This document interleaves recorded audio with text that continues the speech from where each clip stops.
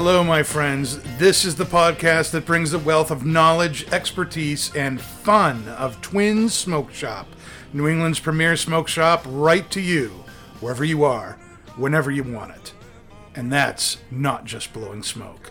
You can find us at our website, notjustblowingsmoke.com, and be sure to follow us on Facebook, Twitter, and Instagram at Not Just Blowing Smoke. Cool breeze in my head, bittersweet smoke flying through the air. It's the way I feel, smoking on a fine cigar. All right, everybody. Hello there, Hold on and a welcome. second. We're almost there. Okay. And here we go.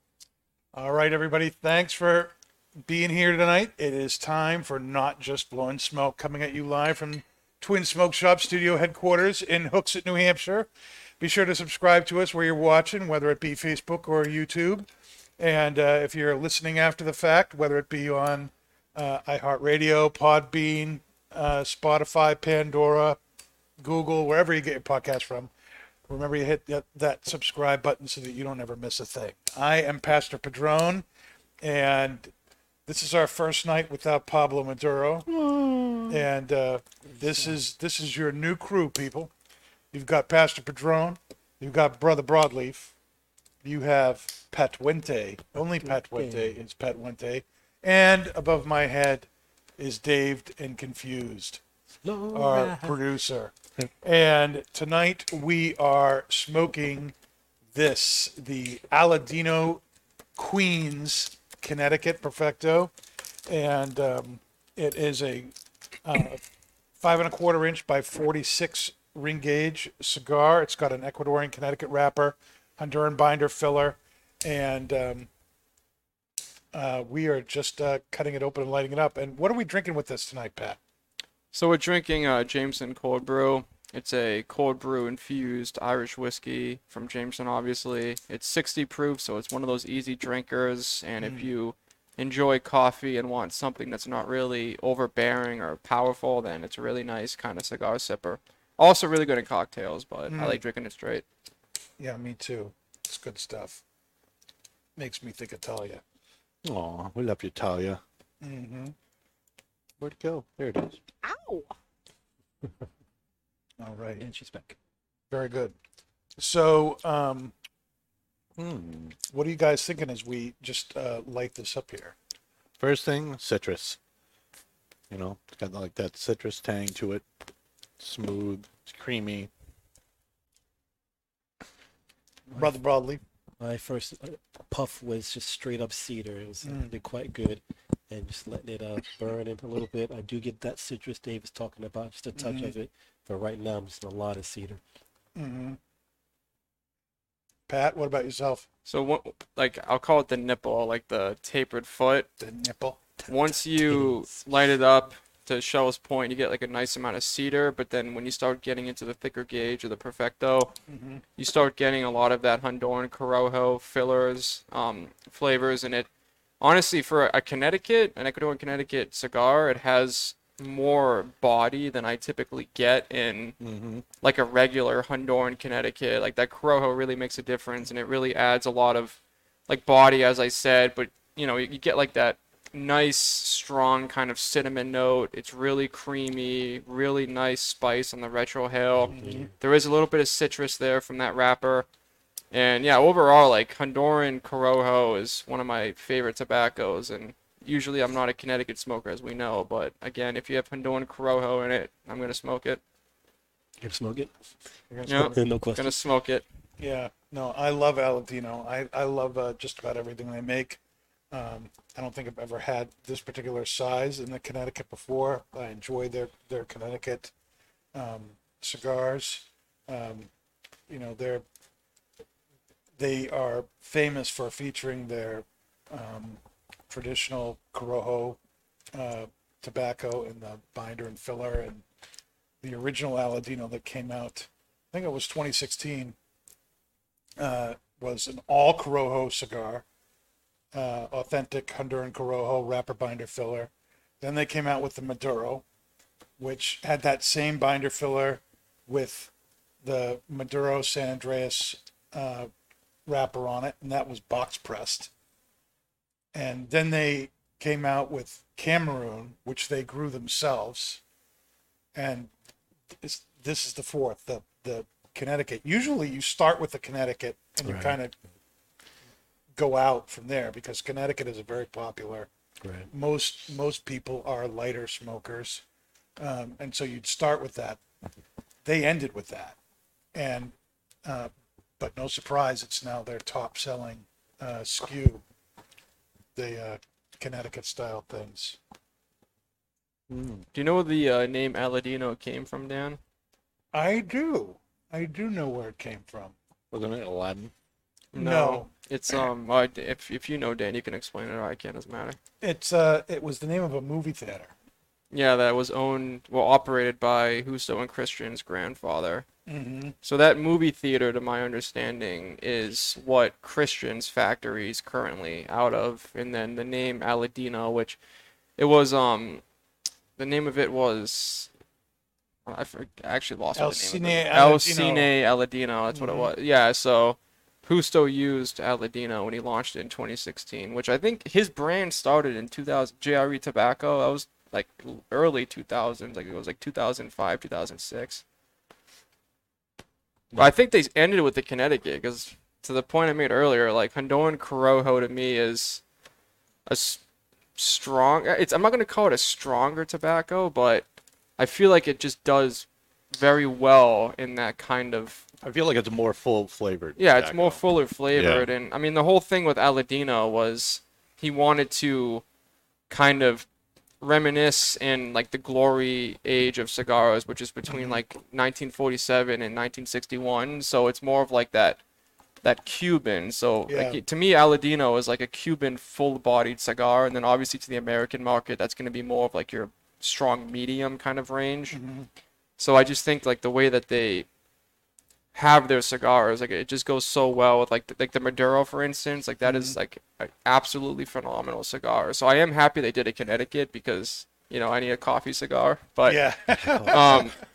it's it just with that Honduran Corojo tobacco, like there's just so many things that just come out of it that's awesome. Like the CRE signature, like that, again, Honduran Corojo binder and filler of that Honduran Cameroon wrapper, which again I haven't had an other Honduran Cameroon cigar. It's usually obviously African Cameroon, but yeah, they're doing really, really good stuff right now. Yeah, they're going great. And, to your point, Pat, this cigar goes fantastic with coffee. And now that we're kind of post Memorial Day, we've kind of had the unofficial beginning of summer. And we've certainly already seen the uptick of people buying and flying, so that they can sit on the porch, by the fire, whether they're doing a barbecue or something. But this is the kind of year, this is the time of year when people get a cigar, they love to go out, sit on the porch, sit on the deck, and have a cigar. And this is, to my mind, a great morning smoke cigar. This is a cigar that is going to have lots of flavor going on with it. You're going to really enjoy it, but it's going to go fantastic with that morning cup of coffee. I think doing the cold brew was a great idea, Pat. What do you think of the pairing, by the way, guys? So far, so good. Yeah, obviously the cold brew is, you don't really need to be like an aficionado to dissect what the cold brew is going to bring out, but it's like a very nice, subdued, honestly, awkwardly enough, I think it's kind of a raisiny, sweet kind of flavor, but then you get like obviously a lot of coffee notes, like, and not just like your typical black coffee. It's obviously a little bit of a sweetened coffee. Yeah. It's like fresh grounds, actually. Mm-hmm. But the interesting thing about the pairing that caught me off guard is you would think that it would add sweetness to the cigar itself, but the cigar is making the drink's finish be more of a ground coffee bean type flavor. Like it's not like the sweet kind of cold brew coffee from the drink, but it's a really earthy ground cocoa bean kind of flavor through the finish. Corojo is actually adding body to the drink, I think. Yeah. I agree. in the opposite direction. I'm getting a lot more cream, as Dave said, on the retro hail with the Jameson. As I take a sip Let me of the try retro that. hail, it's a burst of cream. Creme. Cream. Why do you think people, and well, maybe I'm making an assumption here, but I'm getting the idea listening that at least you and I, Pat, when we're having coffee, having a lighter wrapper cigar or a nice Connecticut is kind of what you want. Why do you think that is, that people tend to have a Connecticut cigar with a cup of coffee? I think, from my experience, which maybe it translates to what you do, Dan, is when I'm sitting with coffee, like my intent is to have a cup of coffee. Where, at night when I'm smoking a fuller bodied cigar like I prefer, it's because I want to smoke a cigar. So I just think naturally what's going to go well with a coffee is going to be that kind of creamy, kind of complementary pairing to it. So I think because you're sitting down with the intent to drink coffee and then the cigar is just an added gag to that experience, I think that's why Connecticut's will probably reach for. That's at least why I reach for them. How do you typically take your coffee? Is it Black. black? And you prefer the lighter with black coffee? Yeah, I like cappuccinos, but if I'm just every day, it's gonna be black coffee. But I do enjoy like a cappuccino. I don't like lattes. If I'm gonna have any cream in it, it's still gonna be a very dark color, Right. and then maybe a little bit of foam on top. But people that go to Dunks and they're like, I want like a quad pump of sugar and like 5 creams. Don't look at me, Dan. That's not me anymore.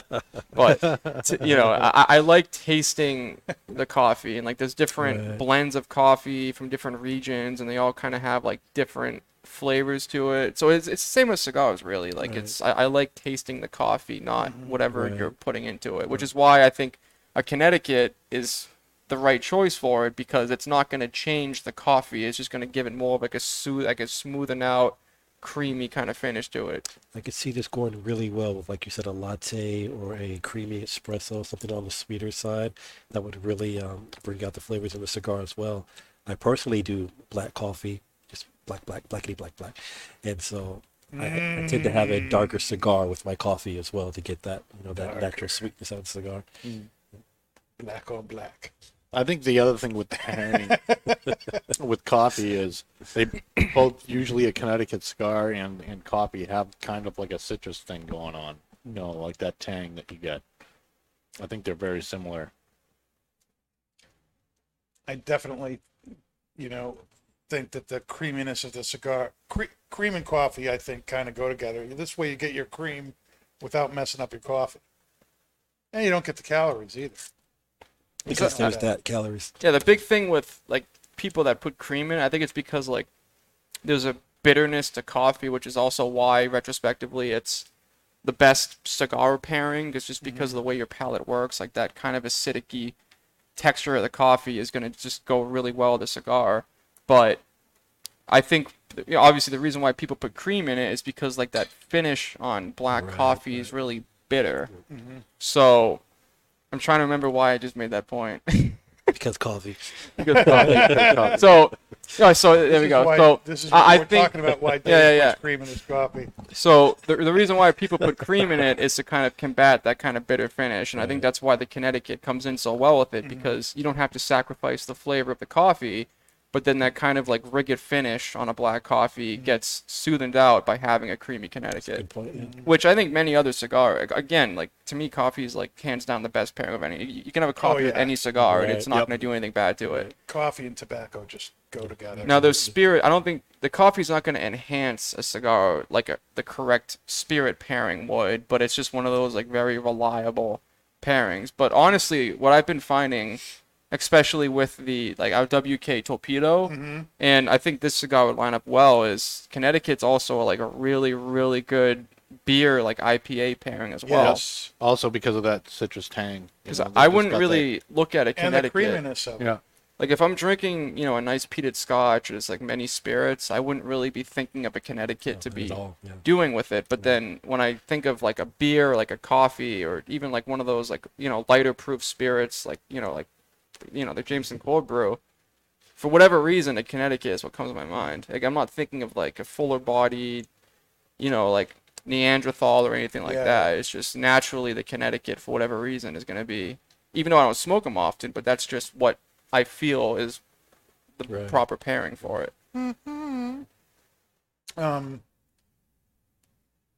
Now, I want to clarify on the whole citrus thing that we're tasting. To me, there's definitely the citrus there. The way I would describe it is more like a zest than a tang. It's more like the zesting of an orange Right. to me. When I think tang, I think really sour or bitter, and this isn't that. There's a real creaminess to this. It's not like it's not the kind of a citrus taste that makes you pucker. No. It's almost got a sweetness to it, Right.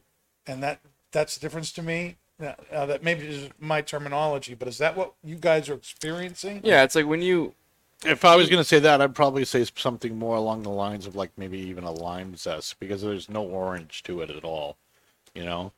it's like that refreshing kind of flavor you There you get go, when yeah. you Yeah. have Almost like a a Sprite. lime or an orange. Like, it's not that bitterness of it, but it's refreshing. That's why I don't people. like- get lime at all.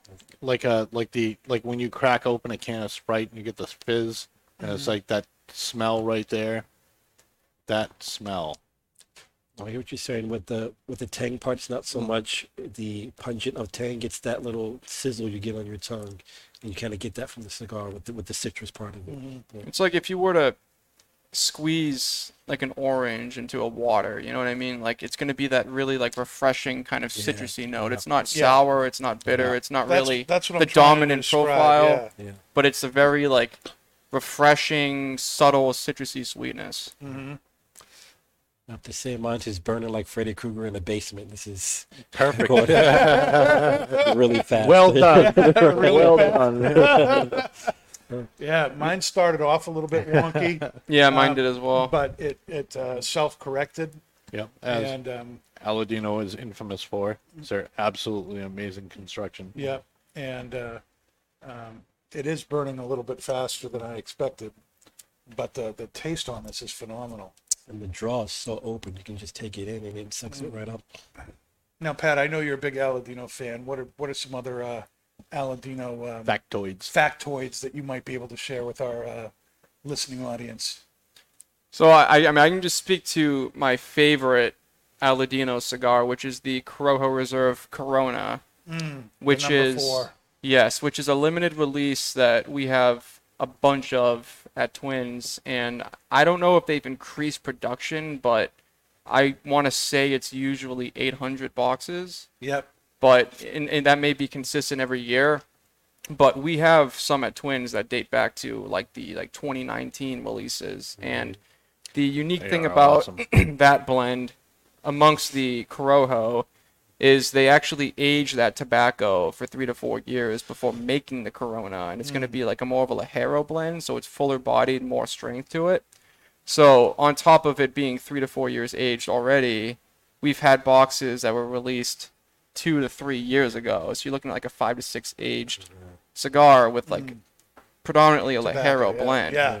And to me, that's like my favorite Aladino because I'm a Corona guy. We all know that, but the amount of like that, I'll call it like that Honduran spice. It's kind of like that cinnamon baker spice, but it's a really nice, intense like baking spice forward. Which the thing about like when I say like the baking spice, the reason, and that's why Dominican cigars is something I lean to as well, is I like a really spicy cigar, especially on the retrohale, but with a cinnamon kind of spice, like that lighter kind of spice character, you can get that intensity, but it doesn't overshadow any of the other flavors. Where if you get like a Nicaraguan spice bomb, I characterize Nicaraguan tobacco to be more of like that White pepper. peppercorn, Right. white pepper, peppercorn. There's some Yep. like red pepper there. I guess that's more San Andreas, but anyway, and it can sometimes overshadow like more of the complexities of the cigar. So with the Honduran Corojo, especially like that line, like it does an awesome job on putting that spice to the forefront, but you're still getting like those savory kind of creamy flavors and like that, creamy earth flavors you look for in Honduran tobacco. So that's why like that line's hands down my favorite. If you haven't tried it, you 100% need to.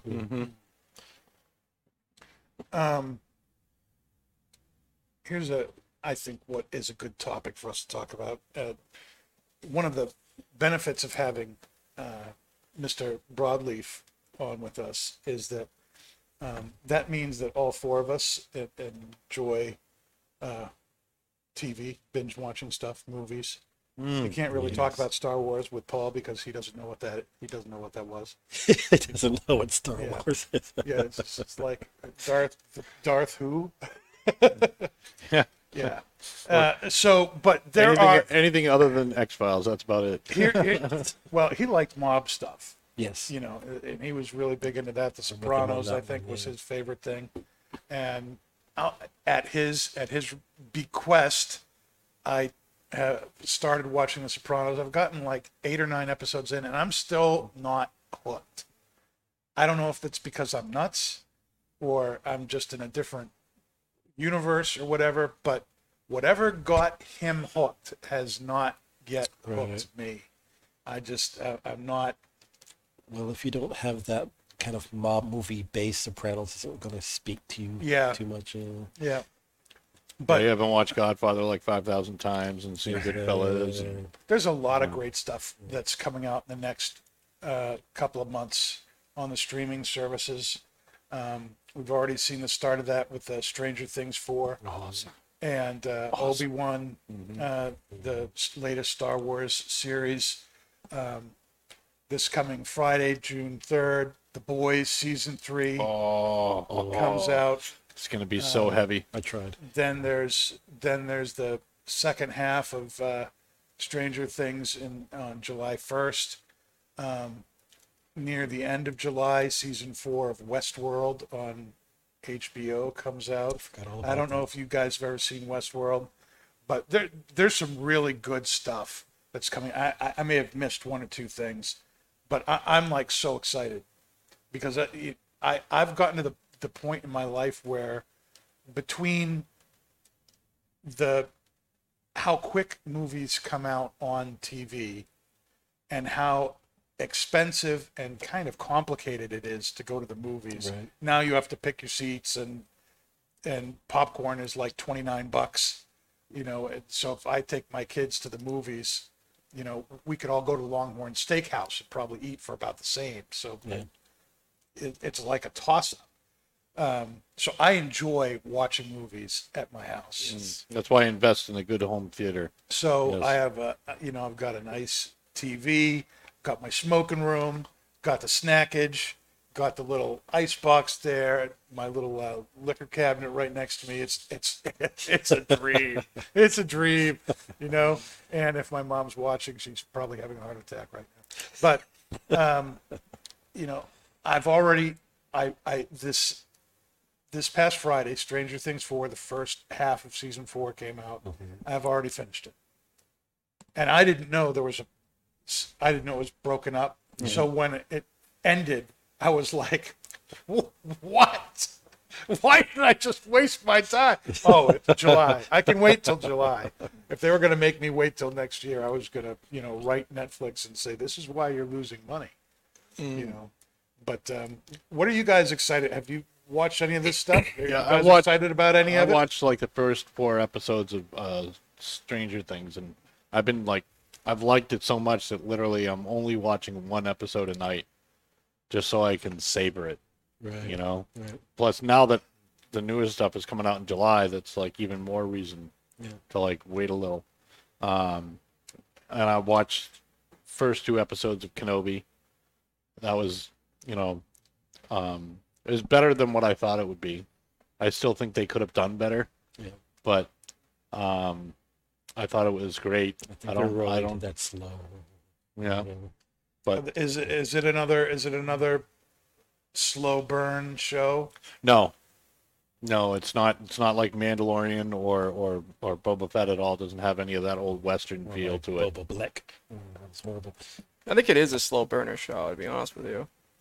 Like I really liked it. There's a lot of, yeah. I don't really watch TV, but I'm a huge Star Wars fanatic, so Yeah. it's something that I'm always gonna do. Mhm. And it's fast paced, like there's a good amount of action in it, but they're like teasing you with different things that I think like if you're watching it as the episodes are getting released, it's gonna kind of frustrate you. But I think if you were to go and you watch every episode in one like kind of movie line, it would be good. Because for instance, like the big thing with everyone wants to see Anakin, they want to see Darth Vader, and they want to see like Obi-Wan be a badass, really. And like during the shows, you know, Obi-Wan had his lightsaber, and it looked like he was gonna ignite it, but he didn't. And they're doing that on purpose because they're like, oh, he's gonna do it, and then he doesn't. And then it's a lot of, you know, obviously spoilers if you haven't watched it. If you're one of the 2 people watching, turn it off. But I'm just kidding. You're not far off, Pat. So I think they're doing a good job, kind of, with the fan service. Like everyone was kind of like wondering if Obi-Wan knew if Darth Vader was actually alive when he was hiding on Tatooine, and then they obviously show the time that he learned that he was still alive, and it was like a really good moment.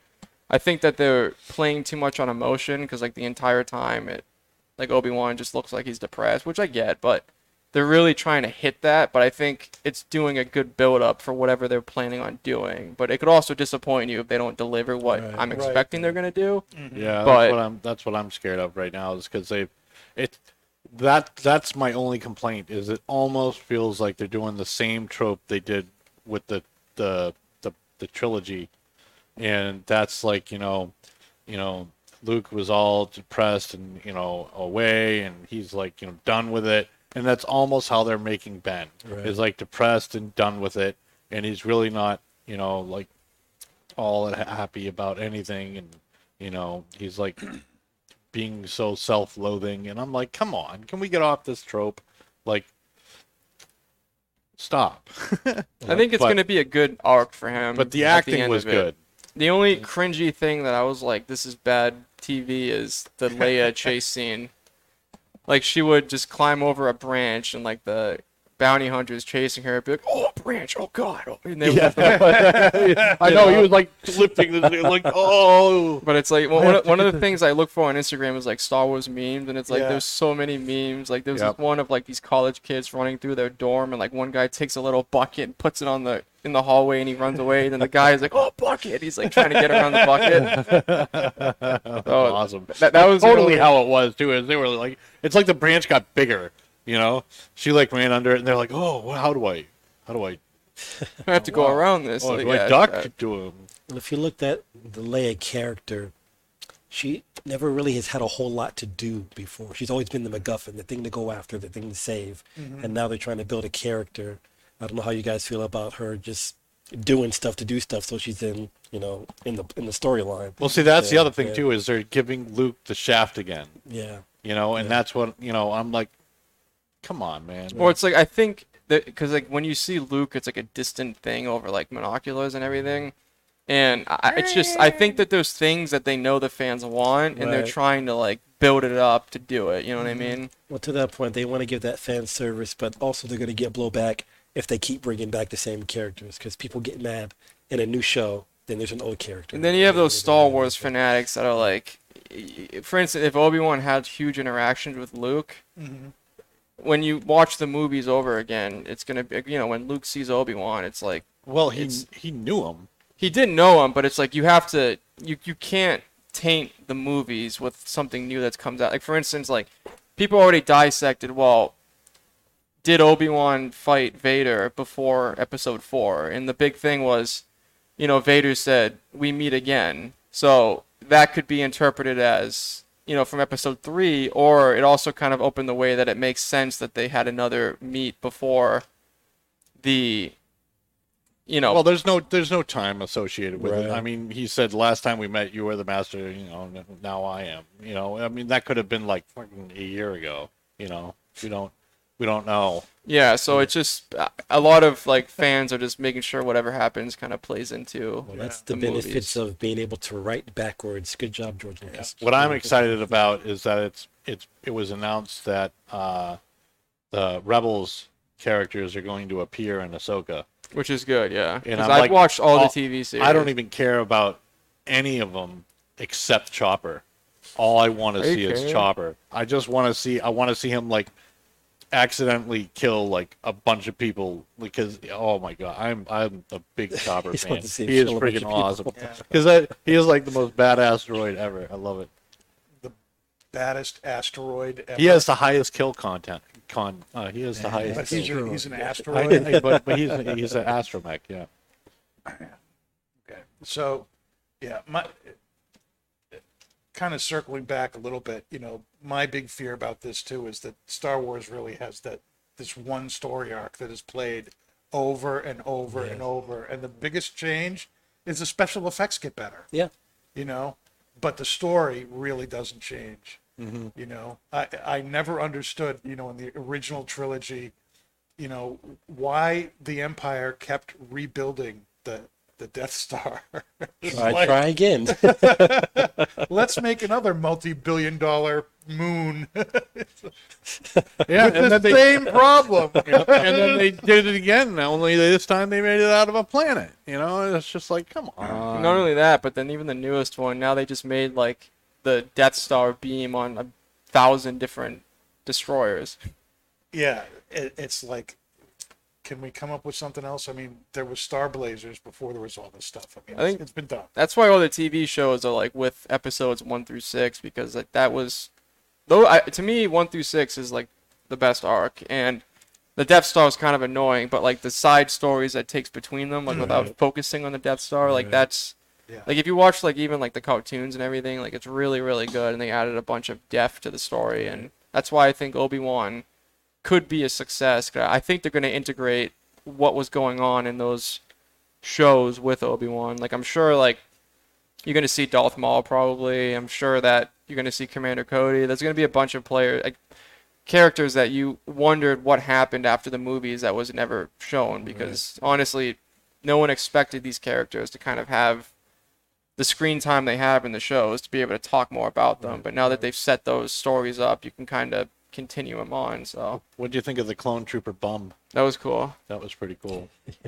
Like this guy has like the best freaking gig going for him because like you could write in like they meet a clone here, they meet a clone there, and it's totally feasible because there were like literally like millions of them, So he's like a cash cow, man. You can keep going back to him. I'm not gonna lie, I thought that was gonna be like Rex or something, but it was just like a little bum clone. But I thought it was gonna be like a significant character, but it wasn't. But it was cool. All right, let's bring the conversation back around to cigars. Enough of that. Enough of that. Enough of that Star Wars stuff. A little Pastor Padron cigar confessions, Oh, here we go. and it's that time of year where it's getting warmer outside, and that means when you're in your car, it's getting warm. And up until now, there's always that time where people, in the early spring especially, you might leave your cigars in your car, and As in, in a bag, you Okay, leave them. Don't bring them in the house. This is Yeah. the time of year where you don't want to do that, and just like the cold is bad for cigars, heat is bad for cigars too. Yeah, I would even say it's worse, especially with beetles and things like that. When they come alive. It's when they come alive. All tobacco leaf has beetle larvae in it, and most places will actually freeze the cigars before they're sent to the shop to kill the eggs. But not everybody does that, and so once it gets to be really humid and 80 degrees, that's when the magic starts to happen, and you come can start to have alive. a lot of problems with that. But do not be leaving your cigars in the car. Make sure you take them out, take them inside, keep them cool. You don't want to leave them in the sun. You don't want to leave them out on your deck and forget about them. It's getting to that time of year where it will just the heat will drive. There may be humidity in the air, but the heat can really hurt the cigar too. You know, do you have a bunch of? Do you have some like, stories that you've heard about people having construction issues or burning issues after they've left their cigars out for a while in the summertime? Not admittedly. Hey, this thing came apart. I smoked this the other day and it came apart. Well, I find that What'd you do with people, their cigars just are completely destroyed. Even before they try to smoke them, they're cracked and there's just visible construction issues. And so they don't have the chance to smoke them because they didn't properly take care of them. A lot of people, unfortunately, don't have a way to store their cigars. Not everybody has a tabletop humidor or, even a travel humidor. So they resort to Tupperware or just a plain box or something like that. So I find a lot of people don't even know about Boveda packs. And so they just have cigars in a container of some sort and just hoping for the best. Now, can I do a little bit of venting about Boveda for a little bit? Sure. Now we tell people that cigars you want to keep around 70. That's the magic number. Now, is that really a hard and fast rule? No. Like some people think? No, it's not. But, 70 is what the industry says you should be keeping your cigars at. And yet, Boveda offers a 69% and a 72%, but not a 70%. They offer a 75 And 84. and I don't know why you would. So what's the deal with that? I've never understood that. The 84 is supposedly to season your humidor. I One of our customers here, that's all he buys is 84s. don't. And I'm like, how do you even light those things, man? I don't understand that. I don't understand that. You can take a glass of distilled water, put it in your humidor, shut the top, let it sit for a couple of days, and nature's going to take its course, and the water is going to get into the wood. I don't understand why I would spend money on Boveda packs and then let them sit in my humidor for 2 weeks before I could even use the humidor. I don't understand that. Am I nuts? Are we specifically talking about the 84 or? The 84s. Yeah, I mean, the 84 pack is designed to season your humidor. Right. And I don't understand, why 84? Why not 80? Why not 86? Why not 85? Why 84? And then why 2 weeks? Can't we come up with something to move things along? If I were to 2 jump weeks. into the mind of a non-scientist working for Boveda, maybe it's a way to circumvent the temperature, the actual temperature in your humidor against the pack. So somewhere in between your actual temperature is where it's supposed to be by using this pack and your room temperature. That's just a guy talking in a marketing meeting. I don't know. You have an idea, Pat?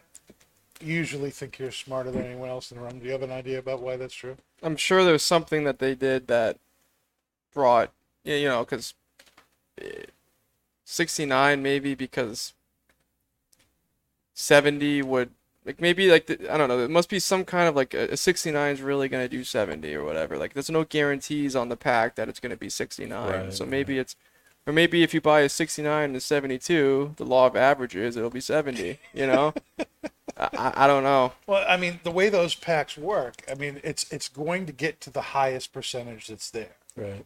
Because the 72 will put out until it gets to 72. The 69 will absorb anything over 69.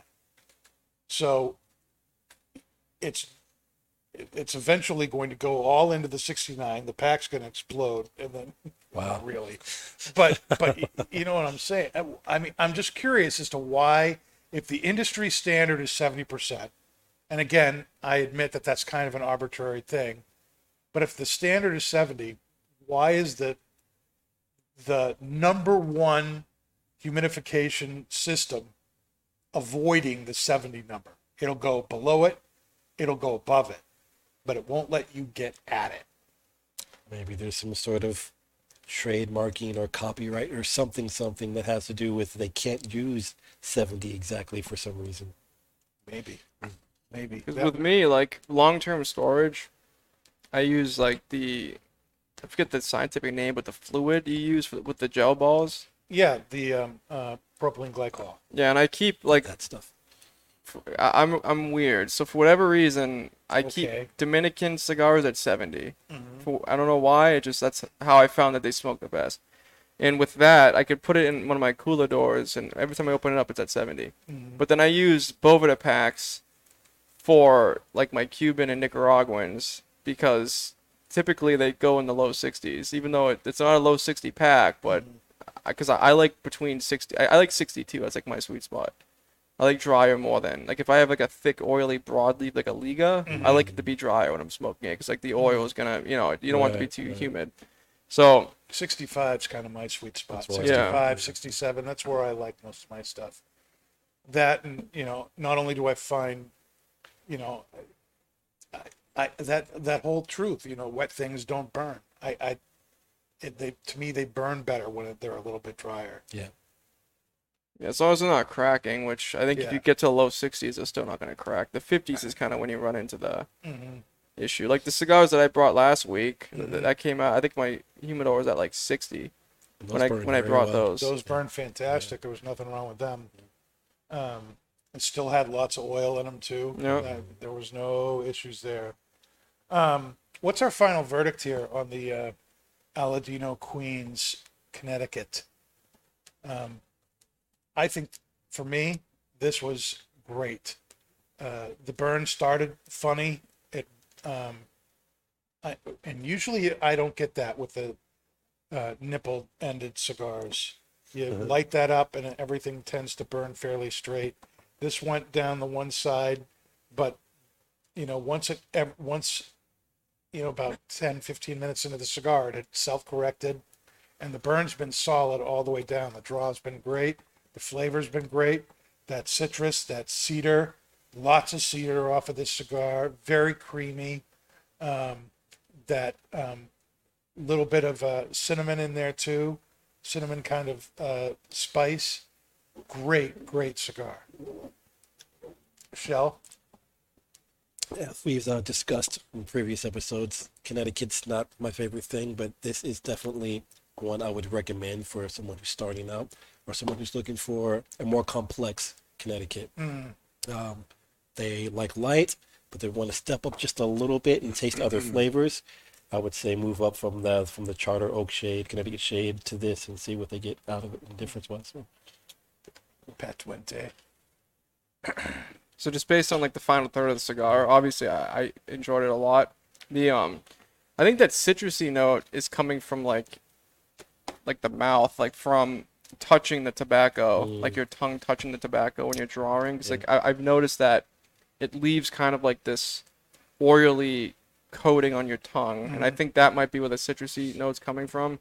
But the back third of it ticks to like I would say a medium plus. Like it's definitely a little bit more of a stronger cigar, and like Paul would probably say like bunch of cedar, like creamy cedar, and you're getting a lot of upfront cedar and like kind of like this maple wood kind of flavor. It gets a really sweet like woody note to it, and it's definitely like if you like to Shell's point, if you ended this cigar, you could pull up like to me a medium plus cigar and kind of start where you ended. Like it definitely gets from that mild from the nipple of the foot, a little bit of like a strong kind of medium, and then by the end of it you're at around to me a medium plus.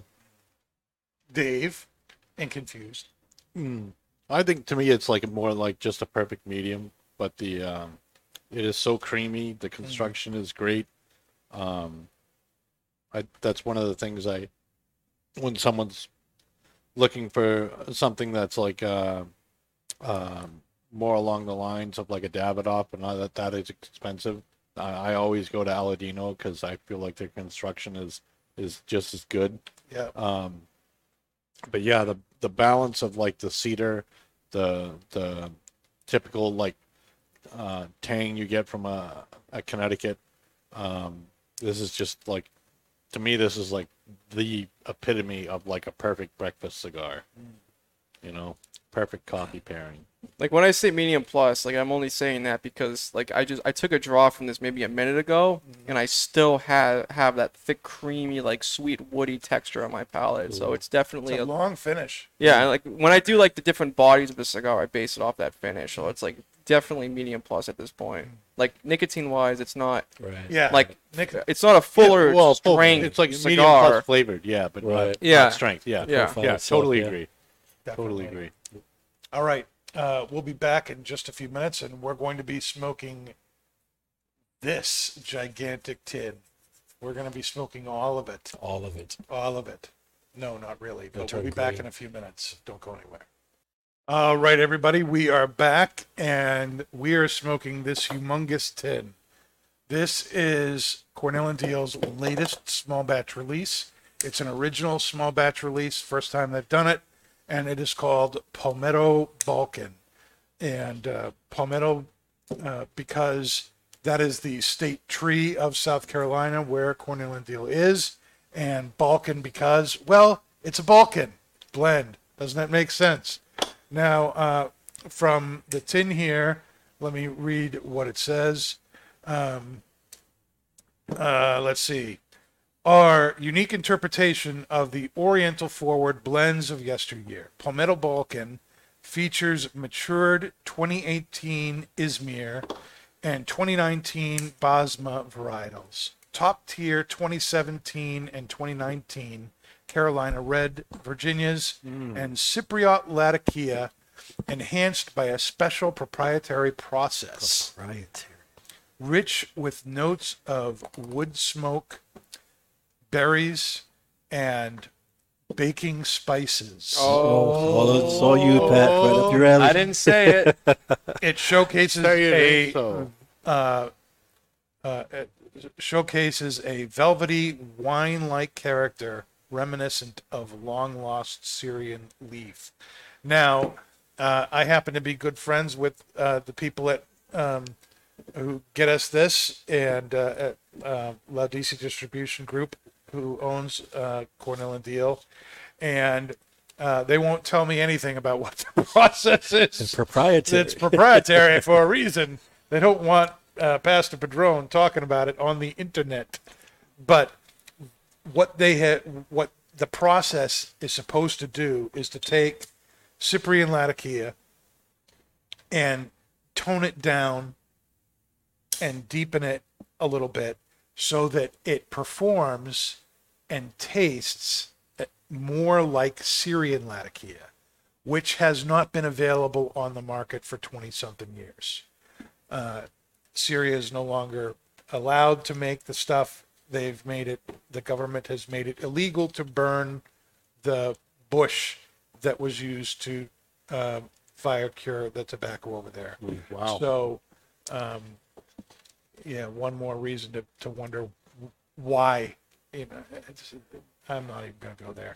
Maybe but- it's endangered or something. 'Cause they So use too much of it. this is, supposed to take away some of that campfiriness that you get in a typical Latakia. It's supposed to kind of make it a little more smoldery, a little more subdued, and we can talk about that and how we think this might be different from other Latakia blends, especially from Cornell and Deal that we've had in the past.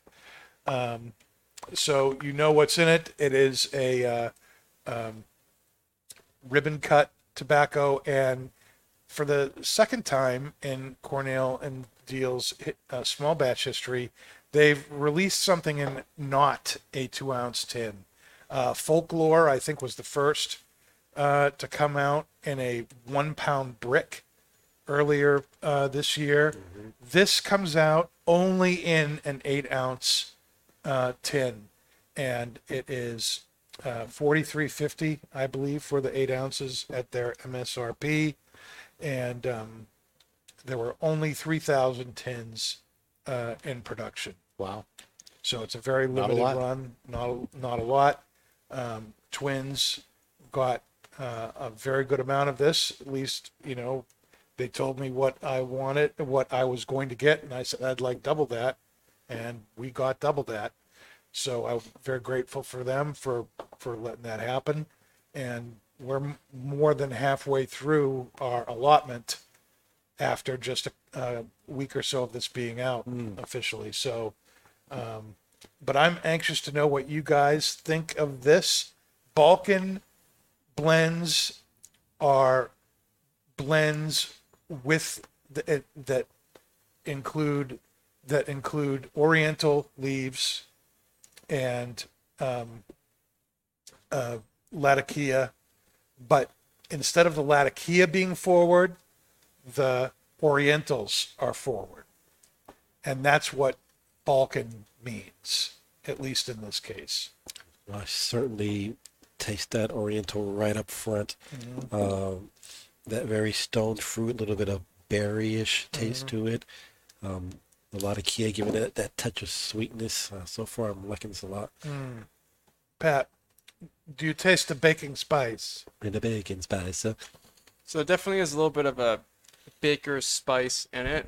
And right off the light, because for whatever reason I've noticed with pipe tobacco, like the initial light of it, if there's any like sweet characteristics in the tobacco, you typically get it forefronted on the top of the bowl. And you know, before you read the tin, I was like saying like there's berry notes in. I can't distinguish what kind of fruit it is, but it was a very pulpy kind of berry. So, and that's like one of the unique things that I've experienced so far with this pipe tobacco. But I think that having that Latakia be kind of toned down, because I'm a huge Latakia fan, I think that it does a good job. It kind of makes those Orientals more aggressive. I think the texture from the Latakia is really kind of developing the Orientals to be more of like an aggressive, not like an intrusive, but more of a forefront kind of flavor. And there is like a hickory sweetness. I think that the Latakia might be kind of adding to it. And I mean, the pairing tonight, we ended up doing a Pinot Noir wine from Line 39. It's a 2018 vintage.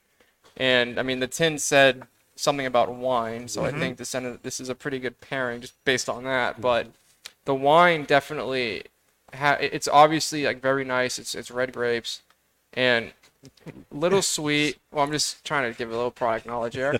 Pinot Noir, we all know that. So it has obviously like that kind of citrus, like soury kind of sweetness to it, and then the wine also has like a nice like subdued spice on the finish.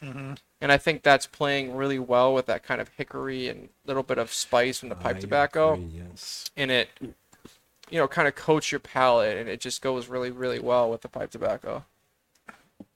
Dave? The pipe tobacco to me is really creamy. I do like I feel like the mouthfeel is more centered around the Orientals as far as the lingering is concerned, which is nice. I love Orientals. The stone fruit I feel like is very faint, as well as like the Latakia, but it's very well blended. It's a very good mixture. Yeah, I totally agree with you on the creaminess, the smoothness of this. I get some floral notes and sweet and sour from the Orientals there. I think the red Virginias are what's producing the base of that stone fruit, wood, maybe notes of bread, you know, on the tongue. And the Latakia is just that nice smoky. To me, it's like a cedar. It's dark, smoky cedar. I could see hickory too, depending on your palate. You know, and I also get some black tea and some cream from this. I feel like the wine's bringing that out for me too. The black tea. Yeah, and the tannins in the wine I think are bringing that forward. But the Pinot Noir I think is a great pairing with this. And that retro ale is And it amazingly goes so creamy. well with the Latakia. I think the smokiness of the Latakia goes great with the red wine. It just adds some depth to that grape flavor. Yes. That's not a very wine thing to say, I know, No. but I don't have any. I think another thing I like about it with the pairing is that, you know, the wine dries your mouth and then the smoke, you know, makes you salivate. So it's like it's also like a good refresher. Well, as Pat said, I think this is a perfect pairing. I think they complement each other very well, as if the wine were to be made a pipe tobacco, this is what it would be. There's just that very fruitiness of the wine. Just you can smell it off the bat, and as Pat said on the finish, you get that little bit of spicy. What do you think, Pat? Is it a good pairing? Yeah, I mean, like I said, I think the wine is a really nice setup for the draw from the pipe. And I think that the wine offers, again, like those kind of like sour sweet notes. It does dry your palate off, and it leaves you with a nice kind of like sensational spice on the palate. And then the pipe tobacco kind of takes that spice and kind of sweetens it to like that hickory kind of spicy woody note. And then it's also introducing like its own kind of fruity berry type flavors that kind of, again, like wettens your palate and just kind of like refreshes you to take another sip of the wine. It's pretty cool when we had like zero prep time for the pairing. It was just like, what do we got in the locker? Well, you know what's kind of nice about it was this was left by Pablo. We had intended to do it on another podcast and never got around to it, so it just sat in our locker. Thank you, Pablo. And so Pablo contributes one last time. Thank you, Perfect Pablo. pairing with the Palmetto Balconier. We sampled this at the May Pipe Club a few weeks back, and everybody who tried it loved it.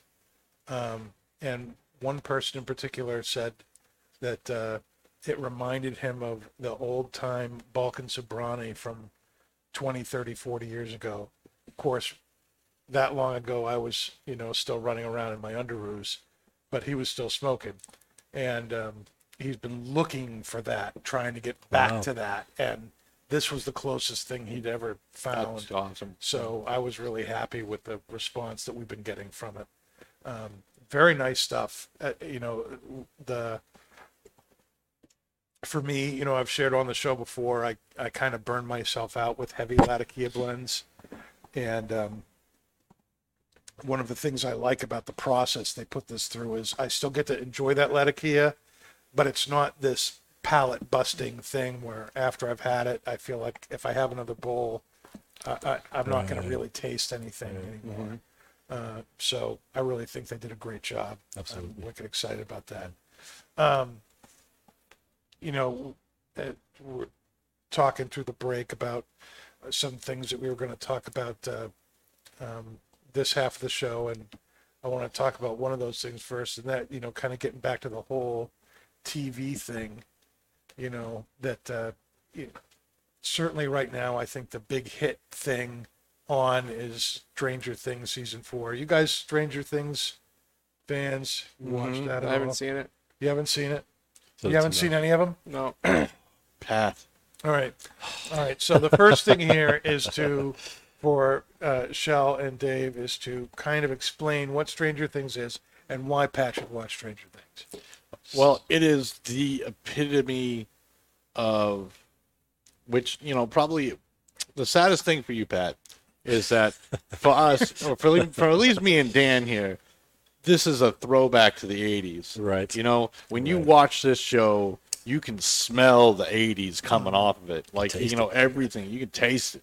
It is like, if you And want to know what early the 80s 80s were like, this is it. Like, that was life in the 80s. Like, everything is perfect. And it is so nostalgic.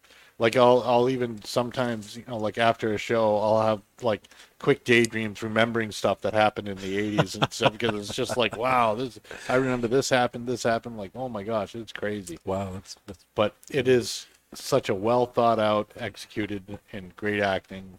It's really good. it certainly is a nostalgia trip, as Dave just said. If you want to know what the 80s felt like, you watch the show. From not just the sets and the clothing and the hairstyles. We're talking about lingo. We're talking about Mannerisms. just the pre-technology era. where everyone was just out doing things and trying to figure it out, as opposed to being able to look it Like up. even the computers right. were perfect. Like they Right. weren't, they got everything done. Like in like or people that had to like use hand the receivers for the phones, Right. telephone booths.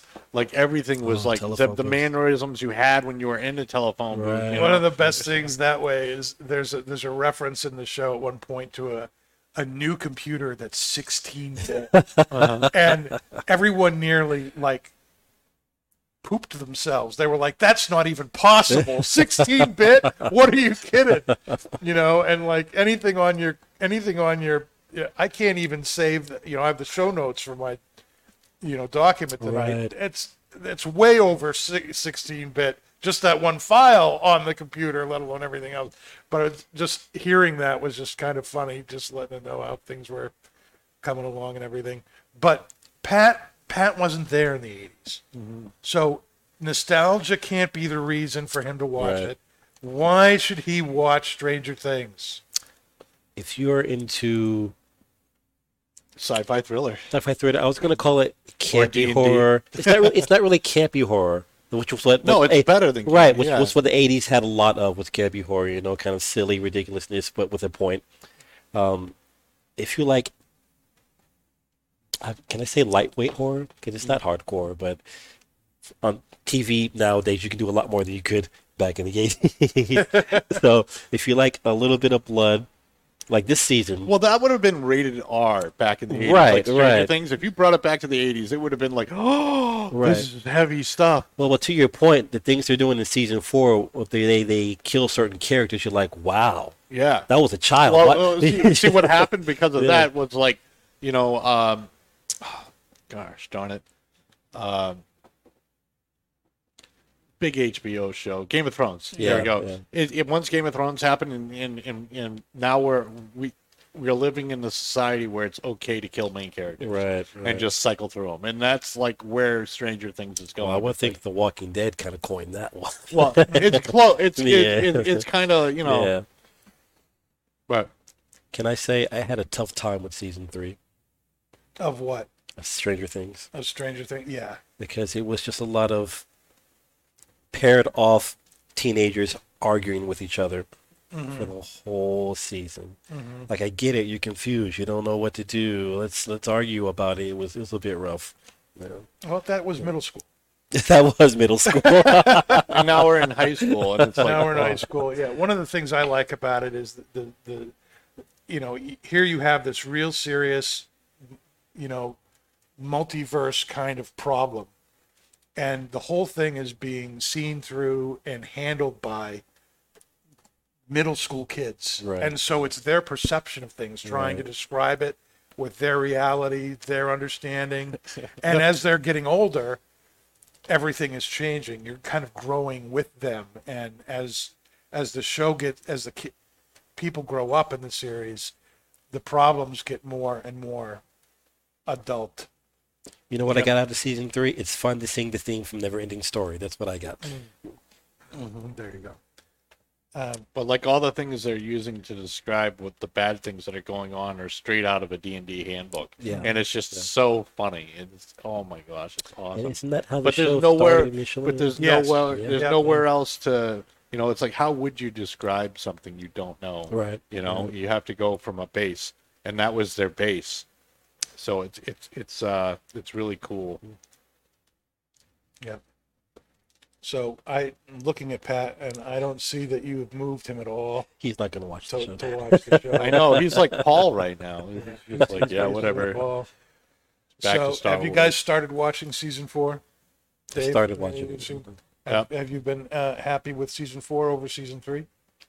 Me, Yeah. So far, yes. Yep. There's new characters. There's new issues. There's new socio-economical issues, with Robin and her deal. With the boys kind of splitting up between sports and nerd stuff. So there's other complexities now Yeah. that I appreciate. Yeah, fitting in the whole Right, yeah, right. yeah, and then how far are you up? So I'm to the part where I've watched 4 episodes, so I don't know. you're further than me. I'm up to where mom is trying to smash a Russian doll with a rope and something heavy from a tree. And a paint can. Yes. You're gonna love 4. You're gonna love Okay. the episode. Oh, Yeah. that really starts setting the stage for what's to come. Yeah. Oh, it's Yeah, I it's can't very wait. good. Okay. Without spoiling, does Hopper's character develop a little more? A lot. Oh, because season 3, I couldn't do it. I hated him so much in season 3. Oh my gosh. I don't feel that was as profitable as I had wanted it to be. No.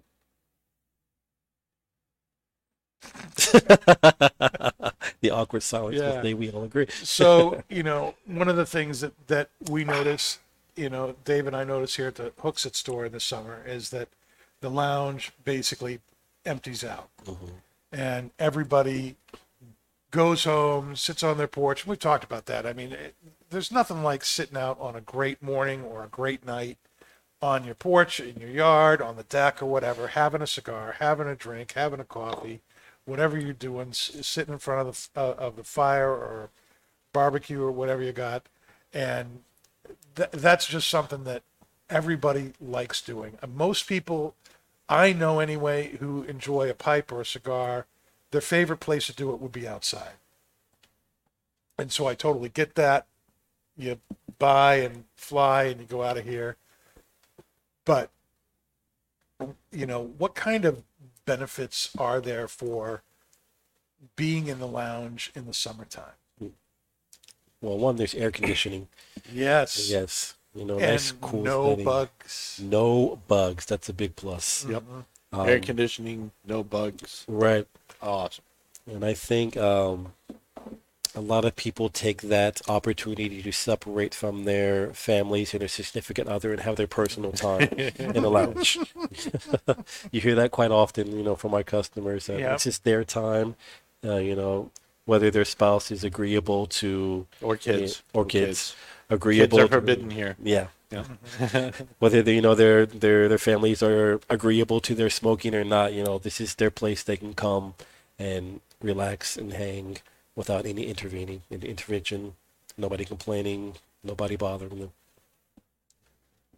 Now, Pat, you spend an awful lot of time in the lounge. Why do you enjoy coming to the lounge in the summer? So, I mean, honestly, when the weather gets, as it is now, better, I do smoke at home. But the reasoning, I mean, so when I smoke cigars, when you smoke alone, it's still enjoyable. But I think like the whole experience of it, like that social aspect of it, is one of the big things I look for. Mm-hmm. And I'm just fortunate that I'm close to my family, and I sit with my dad and have a cigar like every day, and we can do it outside. I like to do that because I enjoy that conversation Sure. with him.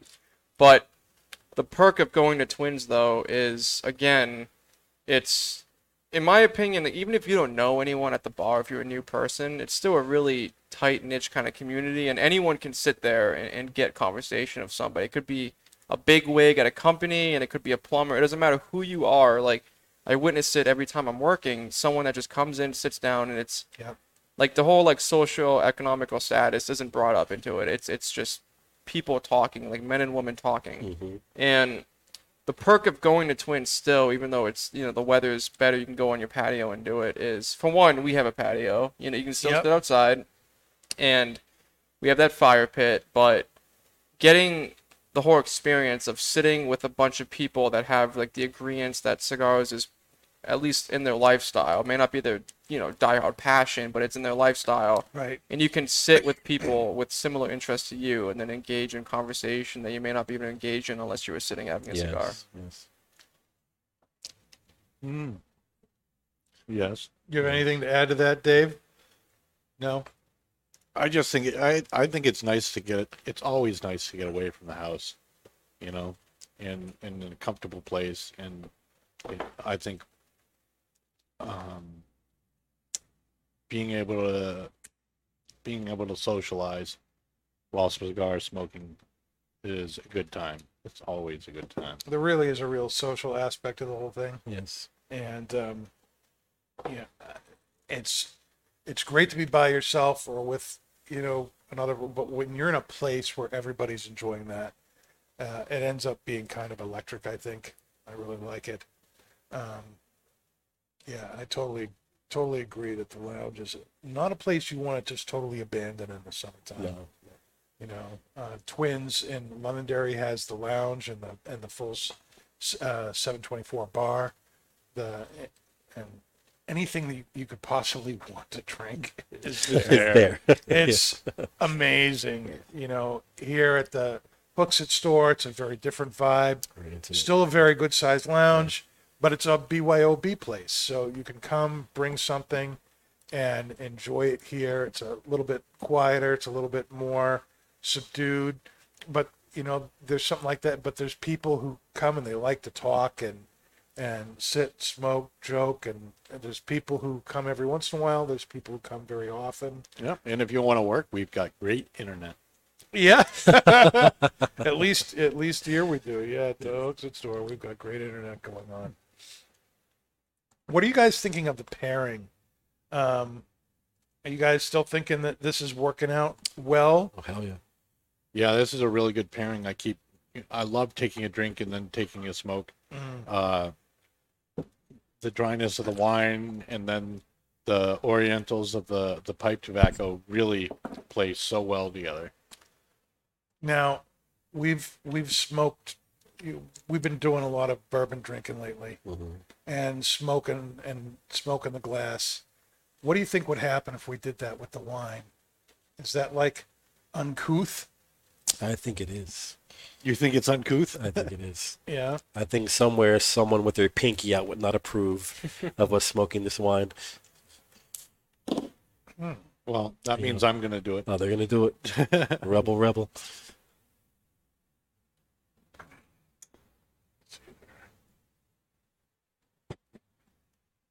Currently smoking glasses.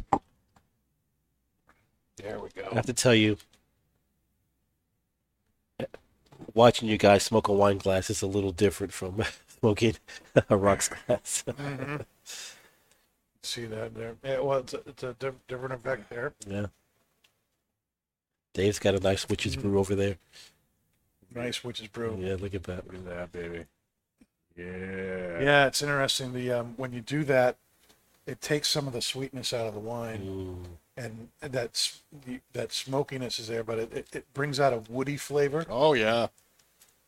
Very woody. Very woody. Very woody. So is this woody good or bad? It's like a sweet wood, Mm-hmm. Yeah. So are we talking cedar plank on your grill with a bit of salmon, or are we talking hickory plank with a nice steak?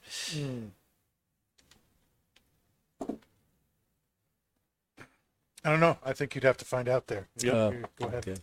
That means you have to reload. You have to reload your pipe. Re-up. Oh, you burned through it already. Oh, Does no. that mean you liked it, or does liked that it. mean it went out? No, I liked it. I mean, burned through the whole thing. This is why you get a Nording, my friend. My pipe was nice and warm. Nice, deep bowl. That's what she said. Oh my, Pat, you're That's being what she said. very quiet, Pat. Is that because you're enjoying what you're smoking, or you just don't want to be here anymore? Yes. Well, I really do like the pipe I tobacco. don't want to be here. Like you're getting, because the thing about Latakia that I enjoy is you get that smoke output. It's like a fuller bodied pipe tobacco, Right. and you're still getting that, but it's not like Latakia dominant. You know what I mean? So it's giving me what I enjoy of Latakia, being able to introduce like Orientals. But and- more complex. yeah, so it's Yeah. You get to eat your cake and have it too. so I am really really enjoying this, and I mean each third of the bowl has changed completely. Like towards the bottom of the bowl, honestly, you're getting a lot of Latakia in my opinion. I don't know if anyone is experiencing anything different, but I think the Latakia definitely does come forward on the bottom of the bowl. More forward.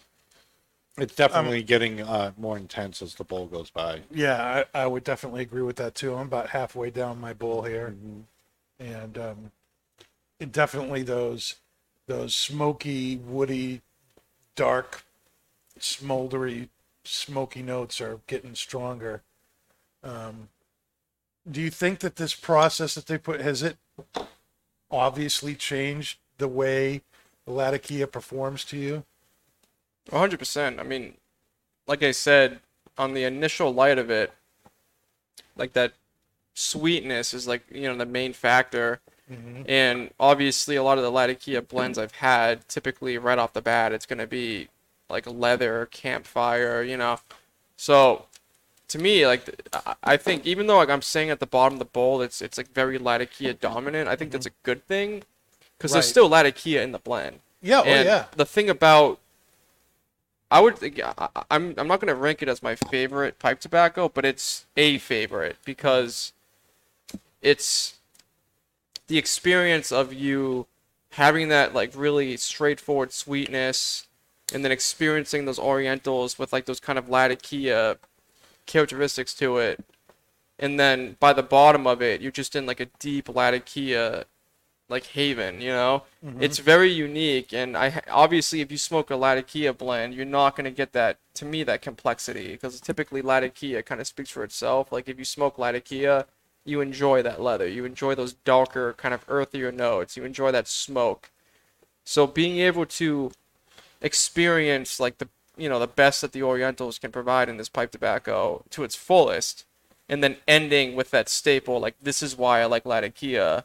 To me, it's like you have to get a tin of this because it's giving you everything, and it's ending with what Latakia smokers look for. So if you guys were going to take this pairing and pair it with a food, what would it be? I'll tell you right now, for me, it would be steak. Steak would go great. To with your this, point, after smoking my little bit of wine that I had left, I definitely got that cedar plank, nice juicy ribeye, that hickory taste. On the tobacco, I got a little bit of more maple out of the tobacco itself after smoking the glass. So. Now, So you don't feel offended that you smoked it? Not at all. No, that was a Lowe's plank. is that an Ace Hardware thing? So I cut that plank myself is what happened. Oh, homemade plank.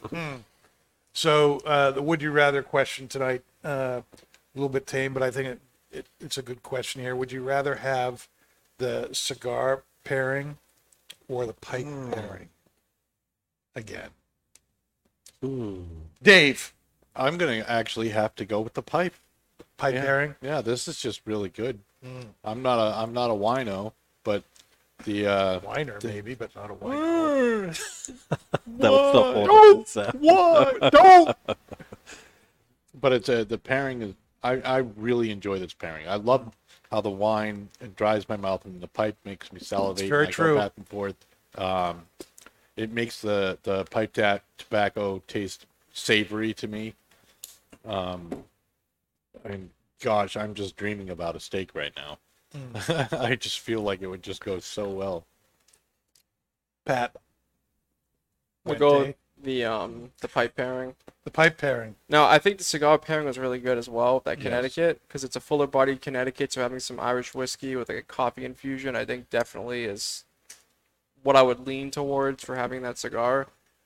If not, just a regular cup of coffee. But the pipe pairing, to Dave's point, it's a very complementary but contrasting pairing. Like for the palate setup, it's contrasting from like that kind of dry to wet. But then the actual flavor notes are very complementary, and it's really, like I said, like the wine spice is kind of setting up your palate for that sweet kind of hickory spice you're getting from the pipe tobacco. So it's like a really nice kind of segue, but also like the setup of like the foundation of your palate's contrasting. Yeah. So It's to nice me- to like get the wine and then get the pipe and then go back to the wine and then go back to the pipe. It just you keep wanting to do both. That is when you know you have a great pairing. know, Yes. Honestly, sorry to interrupt. I think your next like pipe club, you should reintroduce this with wine. Good idea. Shell, brother Broadley. I think I definitely would go with the pipe pairing over the cigar pairing, largely because of my palate. The Connecticut was fine, but not up my alley particularly. And if Jameson doesn't taste like Black Barrel, then I'm kind of, not my favorite. Talia would be proud of you. Yeah. But the wine and the Balkan tobacco, it goes perfectly, complements each other perfectly. Let's go on the Shell's journey.